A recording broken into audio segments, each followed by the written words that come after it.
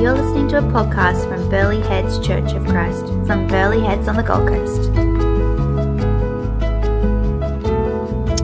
Very good. So on that note, on the note of God being at work, there's a real... I hesitate to say this sometimes because it sounds generic, but sometimes when God moves, it's really obvious, and sometimes you have to look a little bit harder. And I really feel like at the moment, going into this new year, that God's being a little bit obvious, that he's working in this place. And it's always fun when he's obvious because then we don't have to look too hard. But as we look at the wider world, and it feels, I don't know about you, but there's this sense, there's this running feeling that it could just at any moment collapse. Some of the wider stuff going on in politics and other nations, and it's just pretty wacky at the moment. There's this sense that people are searching and looking and hungry for something deeper. In our country that doesn't know who their Prime Minister is or what we stand for. We're looking to ads like, I wrote down here, there's a Gillette ad lately telling how a man should be. We're looking to products to tell us who we should be, what we should be. We just don't know. And then there's this church that's been through pretty intense formation, both physically and I believe spiritually in the last 2 years. In one of the largest growing populations on the Gold Coast, let alone one of the largest in Australia. And then I think about who God's had in this church before the last 2 years, and then who he's got also now. And I think the type of people he's bringing in here with their gifts, I'm like, what are you doing? It's exciting. I mean, what are you doing? Why have you got these type of people with these type of gifts? You don't put the type of people we're getting in here if God's not planning on doing something with us. And so that excites me. And so as I look at all that and we head into 2019, the question for me is, as a community, are we open? Are we ready? And are we listening? Because I don't want to miss out on what he seems to be doing. And I guess I feel this real sense over January with some time off, and January's been a bit slower here at the church. There's this sense that we need to pray. I know it sounds simple, but we need to pray. We need to be praying for God to speak to us, and for actually not a prayer that's one-sided, but to be listening. And so the next 2 weeks, I'm going to talk about that. Talk about prayer for the next 2 weeks. We have Alpha coming. If you don't know what Alpha is, it's a great way if you know nothing about what's going on here, or church, or God, or Jesus, or you know heaps about it. It's about a 7-week course, I guess, that's made to be designed around tables and at people's homes, and you run through the fundamentals of our faith. So I'm hoping our church sees that as a refresher, and I'm hoping we can all bring someone and let them know the hope that we have. And so we want to be praying for that as well, that's effective. And we're going to launch that in a month's time. On the 3rd of March, out here we'll have a big launch afternoon at 4 p.m. And we'll head off from there into different groups and run through Alpha. So please, it's an invitation this month to be in prayer. And we'll get to some practical of that in a moment. So prayer, let me read a passage from Luke 11, 1 to 13. If you don't know about the Bible, this just means it was written by a guy called Luke as he observed Jesus. There's a lot of thinkers or guys that are studying this area, a lot of commentaries believe Luke was a physician. And so he's there and he's watching Jesus, and this is what he saw. So from Luke 11, 1, 13. Now Jesus was praying in a certain place, and when he finished, one of his disciples said to him, "Lord, teach us to pray, as John taught his disciples." And he said to them, "When you pray," who knows the Lord's Prayer? Who wants to be brave enough to try to give me the Lord's Prayer in how they learnt it? Come on. Samau. No, I won't pick on Samau. He did a great job this morning. Anyone feel like giving the Lord's Prayer this morning? Who's my wife pointing at? Who's she saying to embarrass? Okay, go Rachel. Oh, it's up there. That's cheating.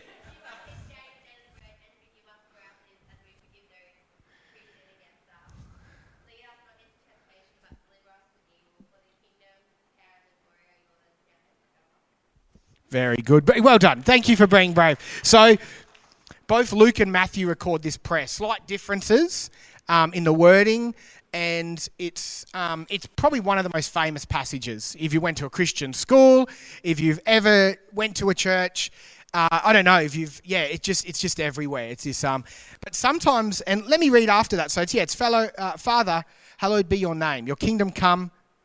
Give us each day our daily bread and forgive us our sins, for we ourselves forgive everyone who is indebted to us, and lead us not into temptation. That's the shorter version in Luke. Jesus then goes on to say this, and he said to them, which of you who has a friend will go to him at midnight and say to him, friend, lend me 3 loaves, for a friend of mine has arrived on a journey and I have nothing to set before him. And he will answer from within, do not bother me. The door is now shut, and my children are in with me in bed. I cannot get up and give you anything. Jesus is giving this crazy example because we know if our neighbour was to knock on our house and say, give me something, I just had emergency visitors come over, likely we want to help. We're not likely going to say, get lost. And he's saying this is similar to when we ask the Father. He's not saying get lost. He understands where we are and what we need. I tell you, though, he will not get up and give anything because he is his friend, yet because of his imprudence, he will rise and give him whatever he needs. And I tell you, ask and it will be given to you. Seek and you will find. Knock and it will be open to you. For everyone who asks receives, and the one who seeks finds, and to the one who knocks it will be open.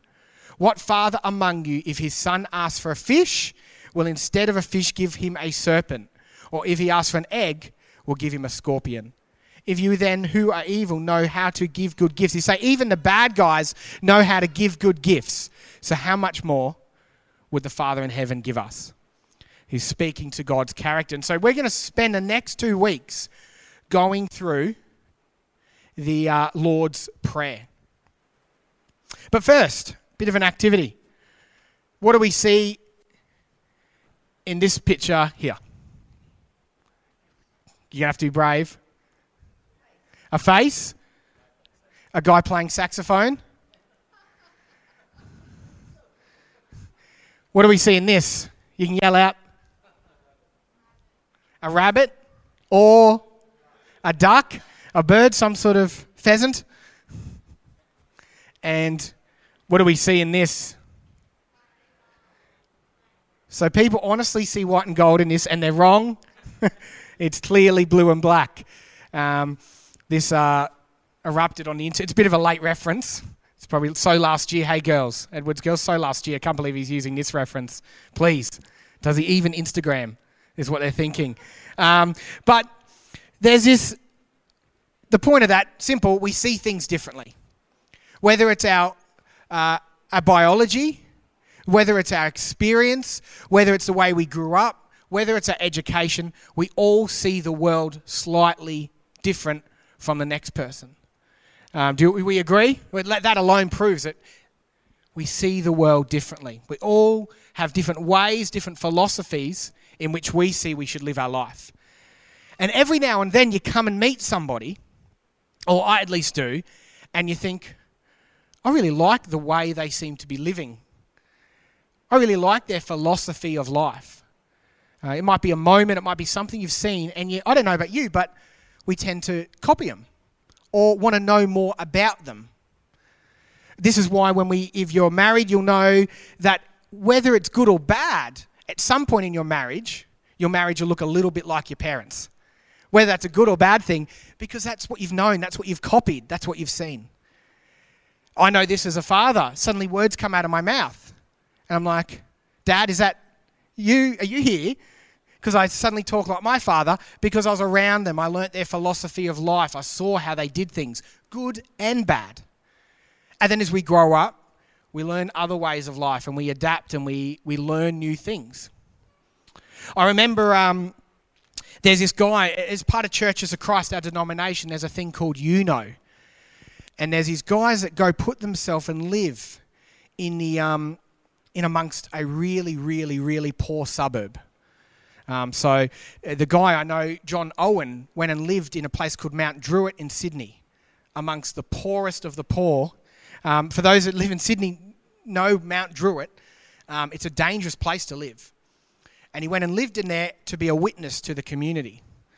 I heard this guy speak about maybe a decade ago, and I instantly thought, what a cool guy. I wonder what makes him tick. And about 3 or 4 years ago, I got the opportunity. Someone said he needs to be picked up from the airport to go speak at a local church. So what I do? Put my hand up, and you had to get in the dirty old Mazda that broke down, but it's no longer with us. And even though I was embarrassed about that, well, actually, he lived amongst... so he was all right, but I just wanted to spend time with him. I just wanted to see what he thinks, how he talks. I would hope that the proximity, like standing near him, sitting next to him, maybe some of that would rub off on me. And maybe I could be more like him. At one time, he put his hand down to change gears, and I put my hand down there just to... No, I didn't. But I was trying to see if I could become more like him. And we all have heroes. We all do that from time to time. This is exactly what the disciples are doing here with Jesus. They have seen the way Jesus sees the world. They've seen the way Jesus lived. And they're saying, teach us to live like that. Except they see it's connected to the way he prays. Teach us to pray like you pray. Teach us to see the world like you see the world, Jesus, because there's something amazing about it. They're not asking, tell us the magic words. They're young Jewish men. They know the words. They have a whole book, it's called Psalms, and it's a book of prayers and praise. They're not saying, give us the words. They're saying, teach us to pray like you pray. Teach us to see the world like you see. The way you live, the way you talk, the way you are, it's different. It seems life-giving, life-changing. Nowhere else in the Bible do they say, teach us to heal, teach us to preach, teach us to pull coins from fishers' mouths. That's the one I'd want to know. They learn from him, but the one place they actually ask in this way is, God or Jesus, when you do this, it's powerful, it's meaningful. Show us, teacher. Or as they would have said, show us, rabbi, how to pray. And so he gives them the Lord's Prayer, how he sees the universe, how he sees the world. And it starts off like this. Our Father. And 2 words in, he's already been super offensive, and he already would have rocked their world. 2 words into the Lord's Prayer. Sometimes we don't realise this because we know it so well. We hear it again and again and again and forget the depth of the Lord's Prayer. Our Father would have been slightly irreverent for him to say that. Do you realise in a time that God had all these adjectives attached to his name, Lord, the high priest, all the names, all the religious words, Jesus comes out and says, Dad. Absolutely offensive, deliberate. We know it's deliberate because in Mark 14:36 he says Abba, which actually means, well, the closest sort of translation is daddy. So Jesus is definitely trying to teach them something when he says our Father. He wants them to know right from the beginning of prayer that it's about relationship with God. That prayer is about relationship with God. It's not a distant force. It's not an angry Zeus-like character with lightning up there ready to strike. There's no babble. There's no adjectives needed.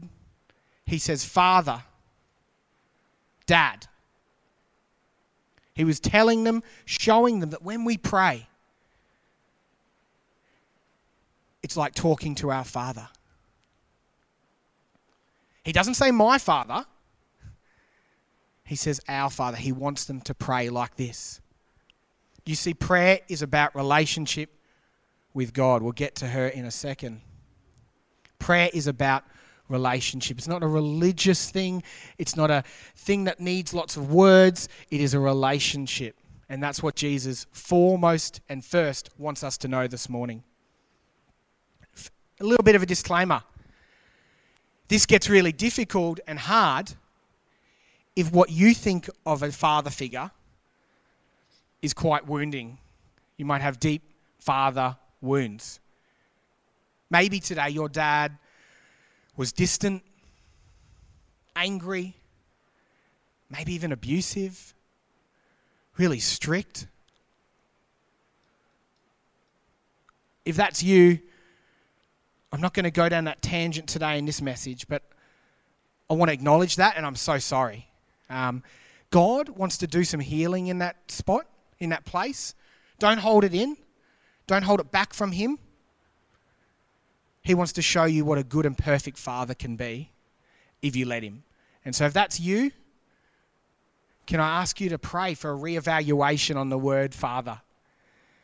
Because God here is a protector, a provider. He's loving. He's always available, always present, and always leaning towards peace, forgiveness, and love. A father who wants to be here and help and listen. Please re-explore that if that's you today, because that's a hard word to get past if father means something different. A bit of an example of this, and I hesitate to use me as an image in line of a father figure, because I've got so much to learn. I'm very young dad, make a lot of mistakes. I'm still learning what it means to be an okay dad. But I had this moment. A few of us had kids that started school this week. And on day 2, my big girl Aria started varsity college.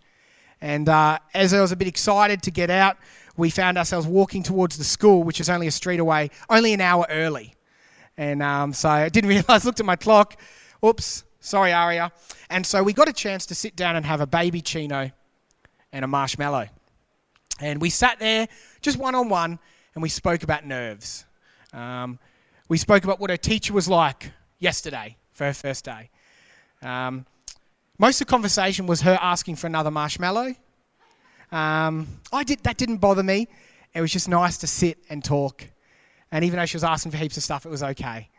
It was just really nice to spend that time with her. I'm so glad I accidentally gave myself an extra hour.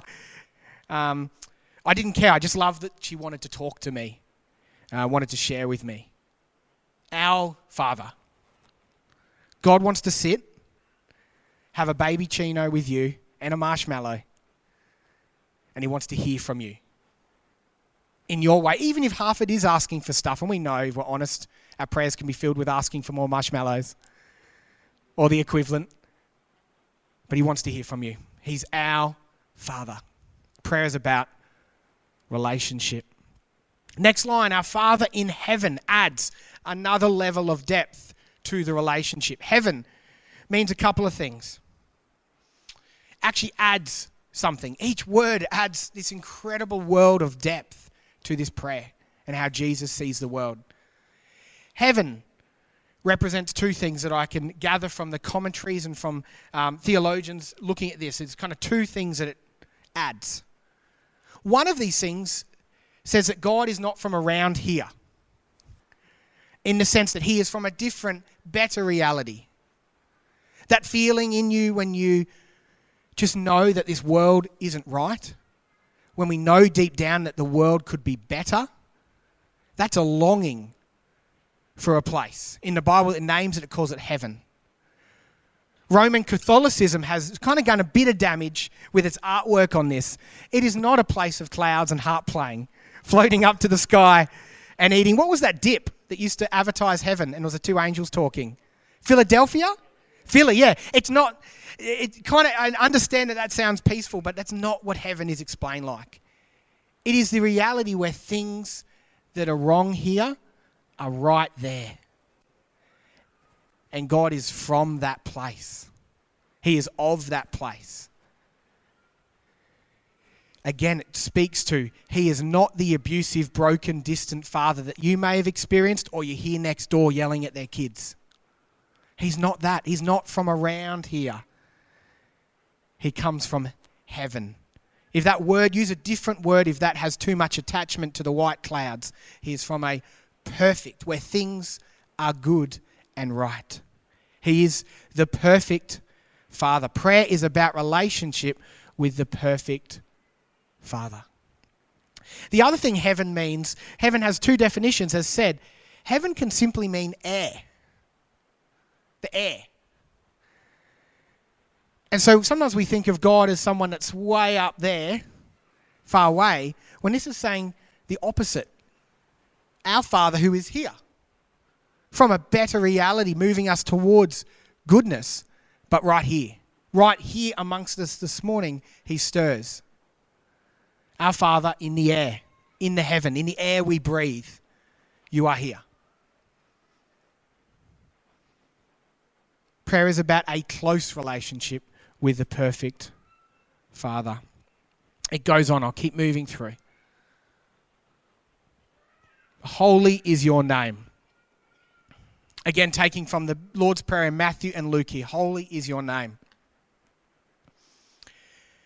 Again, this prayer is acknowledging that God is not the guy next door that has bursts of anger at his family. I don't actually have horrible neighbours. I'm just giving that example. So if my neighbours ever come here or for some reason listen to this, I don't know why. I'm not talking about you guys. You guys are fine. But maybe you have that guy in your street that has bursts of anger at his family. God isn't that Father. He's not the dude you know that's always angry, ungenerous, always got something critical to say. Looking for the negative, puts people down, holds on to grudges. God is beyond that. His name is sacred. Holy means set apart and worthy of worship, worthy of praise. This is what God says to Moses when he gives Moses his name. Listen to the way God describes himself in the Old Testament. The best translation we can have is Yahweh, YHWH, and we believe that says Yahweh. This is the name of God, and this is how he describes himself to Moses in Exodus 34:6-9. The Lord passed before him and proclaimed, the Lord, a God merciful and gracious, slow to anger and abounding in steadfast love and faithfulness. Please note, this is amongst a time thousands of years ago where it was tribal. People would kill each other. They'd go to war. People would sacrifice babies to God, not Christians. This is a very primitive, dangerous time to be alive. And then God says this. If you're not sure on the whole concept of God, these guys are either extraordinarily clever time travelers, or they've got connection with someone that can't be explained, because these are very progressive thoughts 4,000 years ago. The Lord, a God merciful and gracious, slow to anger and abounding in steadfast love and faithfulness, keeping steadfast love for thousands, forgiving transgressions and sin, but who will be by no means clear of the guilt, visiting the iniquity of the fathers on the children and the children's children to the third and fourth generation. And Moses, I love this, quickly bowed his head towards the earth and worshipped. Thousands of years even before Jesus on the cross, God says, my name, I'm the Father who forgives, who is merciful, but is just. Everything will be made right. And he's worthy of praise, as Moses got after he heard his name. Prayer is about a close relationship with the good and perfect Father who is worthy of our attention and praise. Your kingdom come. If you're looking at the clock and you're thinking, how's he getting through this? I'm only doing half the Lord's Prayer this morning. So, well done on the mass. But I'm going to walk through this. Yeah, the last bit. Now, your kingdom come. Then Jesus goes along and says this. After he's explained the Heavenly Father, he says something so political that this is the type of thing they killed him for.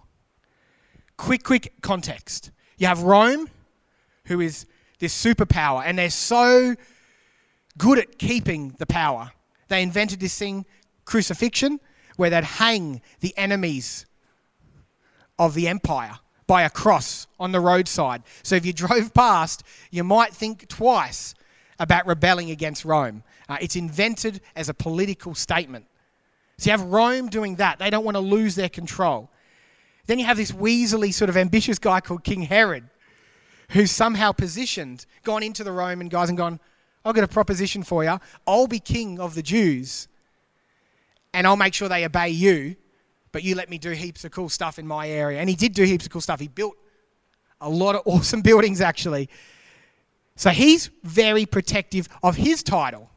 So much protective that his relative, King Herod, they kept the same name, a lot of them, he actually killed a bunch of babies in order of this prophecy he'd heard about Jesus. Wanted to keep his kingship.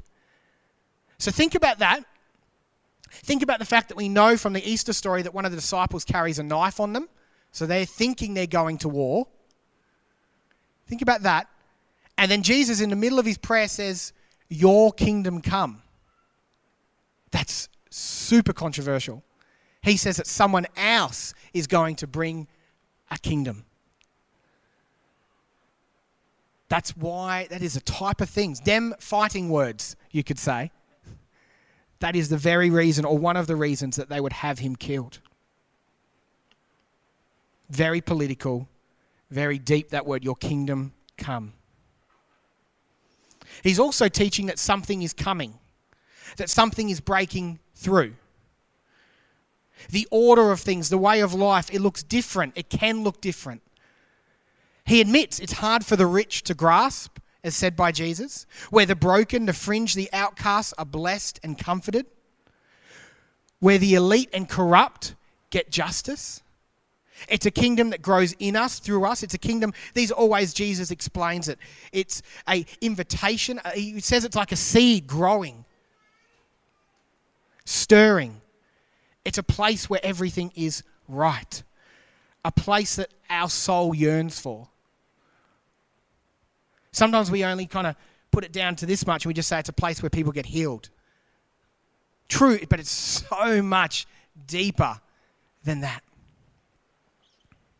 And the most amazing thing is Jesus is making a connection between that reality and our prayer life. He is saying prayer can bring the kingdom. Prayer does something in us and in our reality that shifts the kingdom. But we need to understand this before we go down that path. Lastly, your will be done on earth as it is in heaven. He wants you to know, yes, the kingdom can move. Yes, reality can change with prayer. But it is in whose will? That's a question. Whose will is it in? God's. It's God's kingdom. Yahweh, the Father. It's not the person with the most degrees' will. It's not the most professionals' will. It's not the most experts on church, the most gifted's will.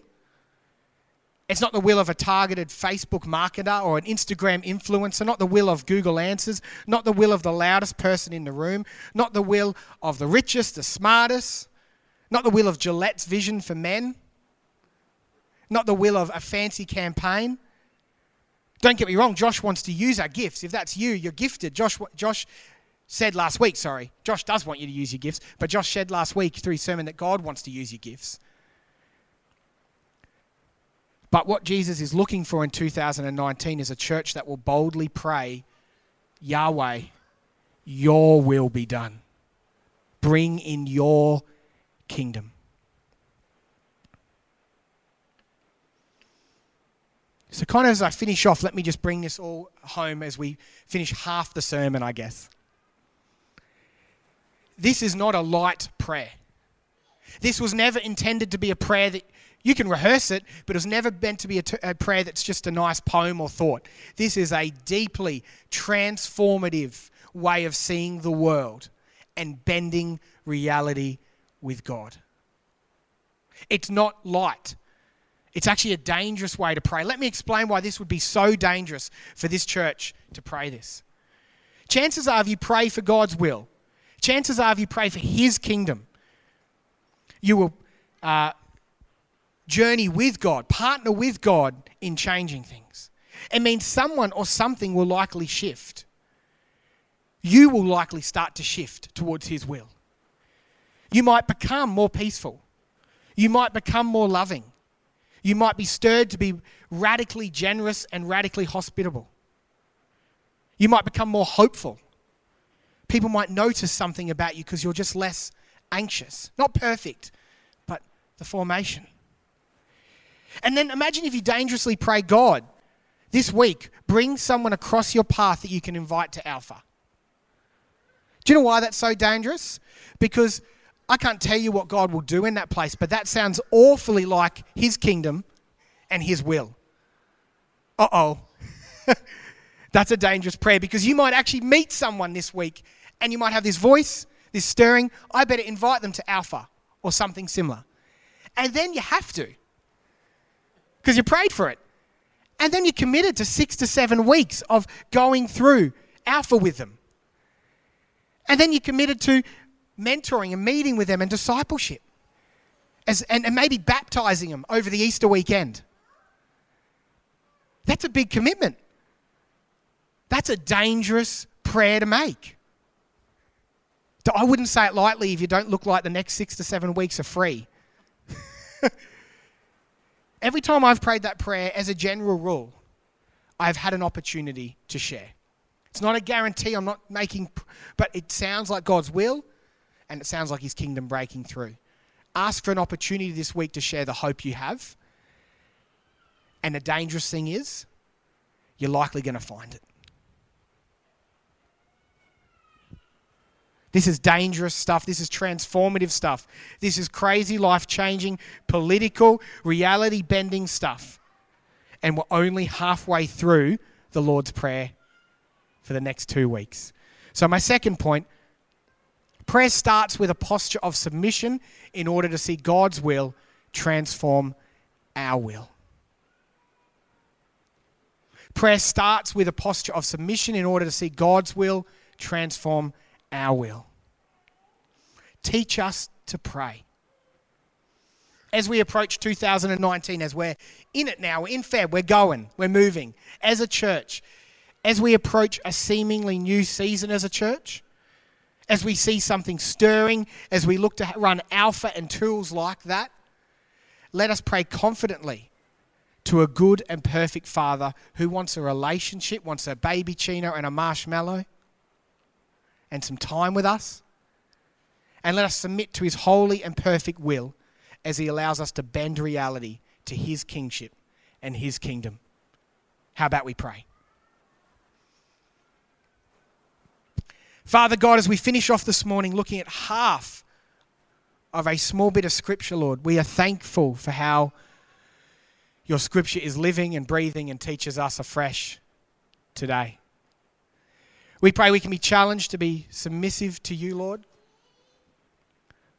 Of all the voices, of all the campaigns, of all the people telling us how to live, I pray that we could seek the good and perfect Father.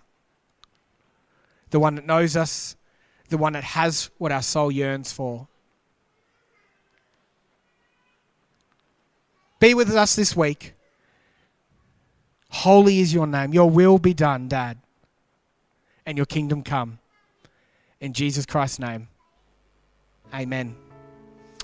We won't finish with a song today, but the last thing, there is just one more. Oh, sorry, you probably turned that off. That's okay. I'm going to leave it on the screen. There's a couple of opportunities to pray this month. 9 a.m. Tuesday, I'll be here for an hour.